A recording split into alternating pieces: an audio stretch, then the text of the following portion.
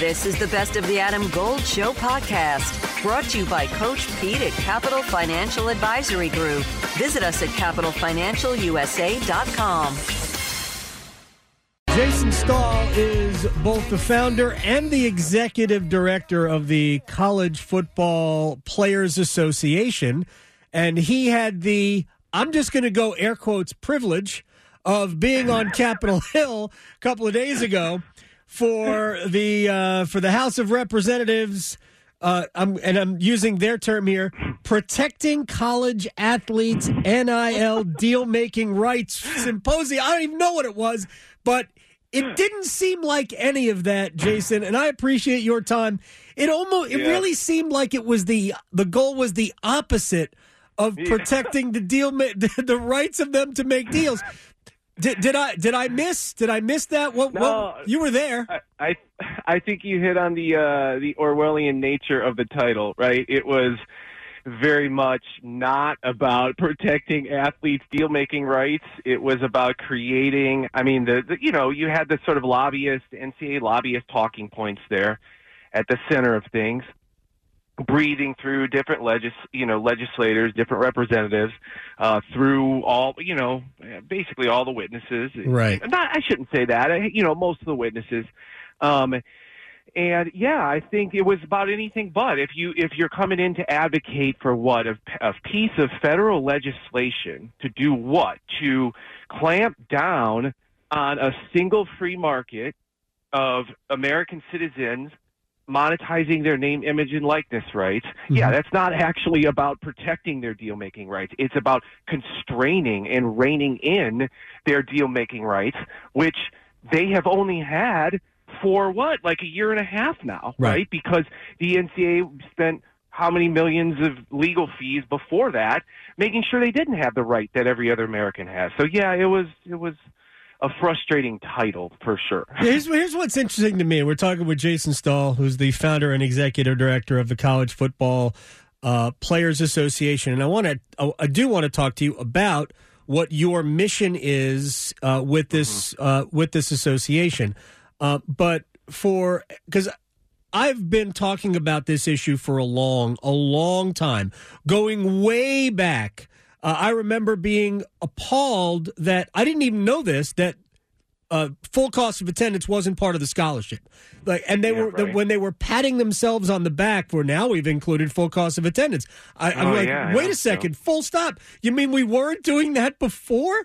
So giving them what they deserved is now well. So that's just an aside. But what I don't understand is if they were going to have, even if we took the title, on his face of this. Why wasn't the guest list? Why weren't the invitees different? Right? Because to me, the guest list was not even they didn't have a sitting college football player. You couldn't find one college football player active who was willing to come. Here's what's crazy. I mean, that's not. I don't want to impugn anybody on the guest list. I think that this witness list would have made sense maybe if the hearing was framed a little bit differently. Right, I think it would have made sense. But I think if you're going to organize it around this particular type of topic, yeah, you need a different witness list. Here's the crazy thing: you go back, you look at all the congressional hearings going back, however far you want to look back in this century. Okay, not once, not a single time have you had a current Power 5 football or men's basketball player. Right. How mind-boggling is that, right? The two sports that everyone knows, these two sports make the whole enterprise go. Everyone knows it. Everyone knows that men's college basketball entirely underpins the entire budget of the NCAA. Right. And they can't even do these folks who generate their massive salaries, right? They can't even do them the favor of giving them a seat at the table at one of these congressional hearings to talk about, what is the life of a college football player actually like? Right. What is the life of Division I's men's basketball player actually like? Yeah, it's shameful. I mean, it really is. When it comes down to it, it's shameful. Because we all know why they're seeking out congressional help, a lifeline, a whatever you want, a life raft, jacket, is because they don't want to be told what they have to do, what they have to allow. They want to put they call them guardrails. Guardrails. They don't need. There shouldn't be any guardrails. Zero guardrails. Not sensible guardrails. There should be zero, in my opinion. And if we're talking about a free market, let the free market work for itself. Let me get to what you want for your constituents, because I don't want to forget that. Let me respond directly to that, because that's an important starting point for what do we want? Okay, so I came in and I said the feds should not be intervening in here, but I wanted to have this more nuanced conversation, though, right? Okay, well, look, let's say we need guardrails on this market, because I'll put it this way, do I like that there's people out there taking 30, 40, 50% fees for NIL deals, attorneys, whoever else? No, right. I don't like that. Okay. So I think licensing of attorneys, licensing of agents like the NFLPA does to protect players, those are important things that need to be done. Okay. Right? But those within the industry can handle this. Right? Mm-hmm. Just as they would in any other industry in America. Okay, if we need to have rules and we need to bring the labor to the table here to figure this out. Again, you look at the NFLPA model. That's really what we're pointing to here, right? Instead, what the NCAA is trying to do here is get the feds to write this bill on NIL. And boy, if they can do that, maybe we can ram in some other stuff down the line, right? Against employee classification, against getting an antitrust exemption, all of these things. So that sort of points the way to what we want, because we want reform. We know there's bad actors in this world, and we want to disempower those bad actors for sure. But the way to do it is not some ham-handed piece of federal legislation. Yeah. By the way, they're never going to do that anyway, and they demonstrated during the hearing, and I've seen clips and I read enough about it. They demonstrated that they have no clue as to what the real issues were, but it was really cool that the representative from Georgia could put on his red jacket sitting next to the representative from Florida who went "Go Gators." It was completely comical. It's as though the Daily Show did it. Jason Stahl is the founder and executive director of the College Football Players Association. So there is a court case coming up about employee status for college football players or college athletes. College athletes. In general. You're talking about Johnson? Yes. Yep. Where is your position as an advocate for college football players? Where is your position? How do you stand on the employee status for football players? Okay, so as an organization, when I talk about because I have personal feelings about things, but I point to our platform for change. People can go go to our website, cfbpa.org, right? And you can click on the platform and you can kind of see what we're about. If you go to our platform, you'll see nowhere in that platform have our members and our leadership committee made a decision to talk about employment classification. Okay, now, that's not that we don't take interest in, for instance, the ongoing Johnson versus NCAA case or the NLRB administrative court hearings, right? Of course, we're watching those closely, because if it happens that shift is made, we have to be ready for that new reality and to make the transition to that new reality, right? The platform, though, does not reference, because our platform is grounded in how things are now and adjusting to where things might go in the future. I think one of the frustrations for me at the hearing is that employee status was often conflated with revenue sharing, and they're not the same.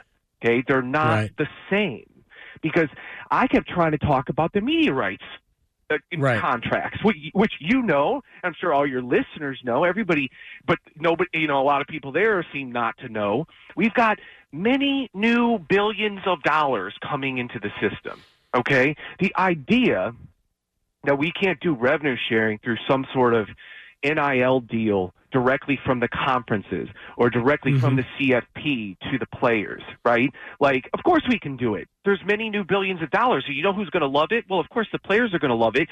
Fans are going to love it too, Because what if we, like, think of all the new billions that are going to come when the CFP expands from 4 teams to 12, right? Like, okay, you got all these new billions. What about a prize pool? What about a prize pool with NIL deals? Because it's media rights. They're going to appear on the screen. We're using their name, image, and likeness on the television screen. Let's figure out a way to share the new money. You guys continue to have all the old money, burn it up in whatever way you want. Mm-hmm. Let's think about the new money, though, and think about how we're going to divide it up among the players that make the tournament. Think how much fans would love that. It feels so similar to NIL, where for years and years and years, they fought and fought and fought and fought, and then at the last minute, these state laws pass, and they're like, okay, well, have at it. Oh, great, guys. Well, you spent how much money here trying to, again, deny this specific group of Americans a basic economic freedom that is enjoyed by every other American. That's what they try to do. Let's be clear about it. And now they're trying to do the same thing. Adam Gold in studio with my man, Coach Pete DeRuta, Capital Financial Advisory Group. I was on your website, and I love the term financial termites because there are always things eating at your money that you can't see. So you don't want financial termites. Termites in the financial world are risk, fees, unnecessary commissions. All the bad things that we see and we hear about on TV are happening many times inside your portfolio you don't see. So you need a financial exterminator. Well, for the next 10 of you who call, we'll put together for you your very own total retirement plan at no cost. Call 888-843-0013 or text Adam to 600-700. Adam Gold is a paid spokesman. Investment advisory services offered by Capital Financial Advisory Group, a North Carolina registered investment advisor. The courts, Brett Kavanaugh of all people, right?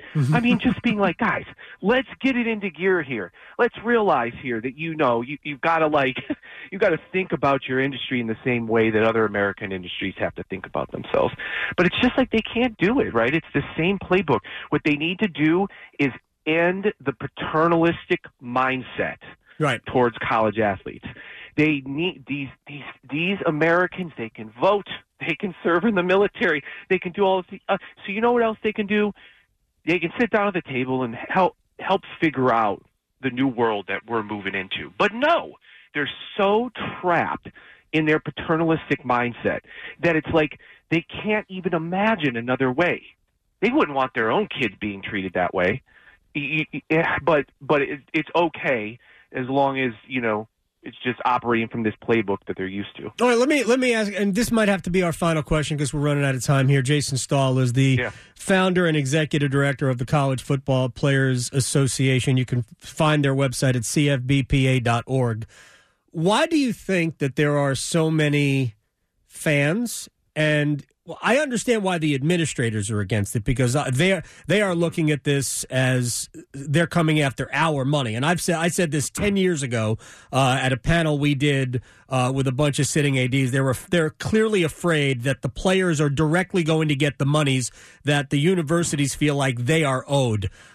Which is a little bit gross, but I understand. Money is such an important factor for them. I get it. But why do you think so many fans think negatively towards NIL deals and collectives and all of that? I mean, I do detect a shift among the fans. I think there is a way in which many fans are like, okay, well, this is the way things are going. I think the one thing, though, we want to separate the issue here, NIL, collectives, et cetera, from transfer portal. I think more of the angst from fans is going to be transfer portal, which is, of course, related to NIL. Yeah. It's related to collectives. And so now I put it this way. I said this to somebody yesterday. I sympathize with the fans. And because I'm not, I know what it's like to root for a team. You want to root for those players. Maybe you want to see a guy recruited out of high school and then, he finishes his time at that same school, your school, the school you went to, right? Like, I get that. Okay, but the way to solve that problem is not to say, we got to go back to the past where we limit labor mobility among athletes. We limit their right to, make money as other Americans would make money.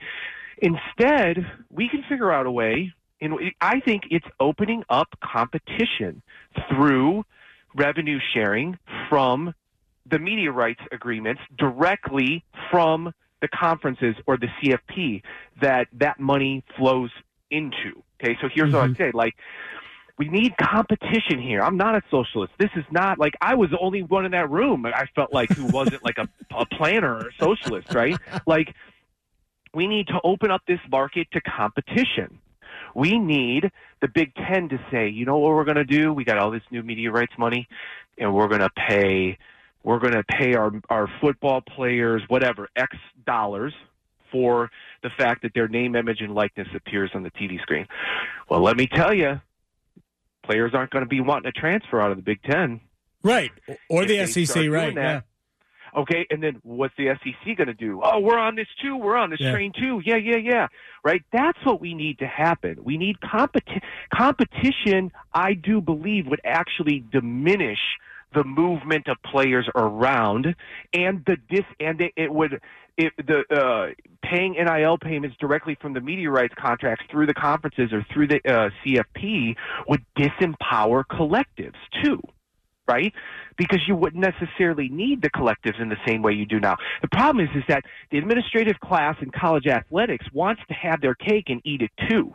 They want third parties to pay their labor and not pay the labor themselves because they want to keep all this money themselves. You can't have it all, guys. You have to be willing to make concessions given this new world we're moving into. Jason Stahl, we could talk about this forever. Founder and executive director of the College Football Players Association, CFBPA.org. I thank you very much for your time. We'll talk again soon, I hope. Heck yeah, I appreciate the time.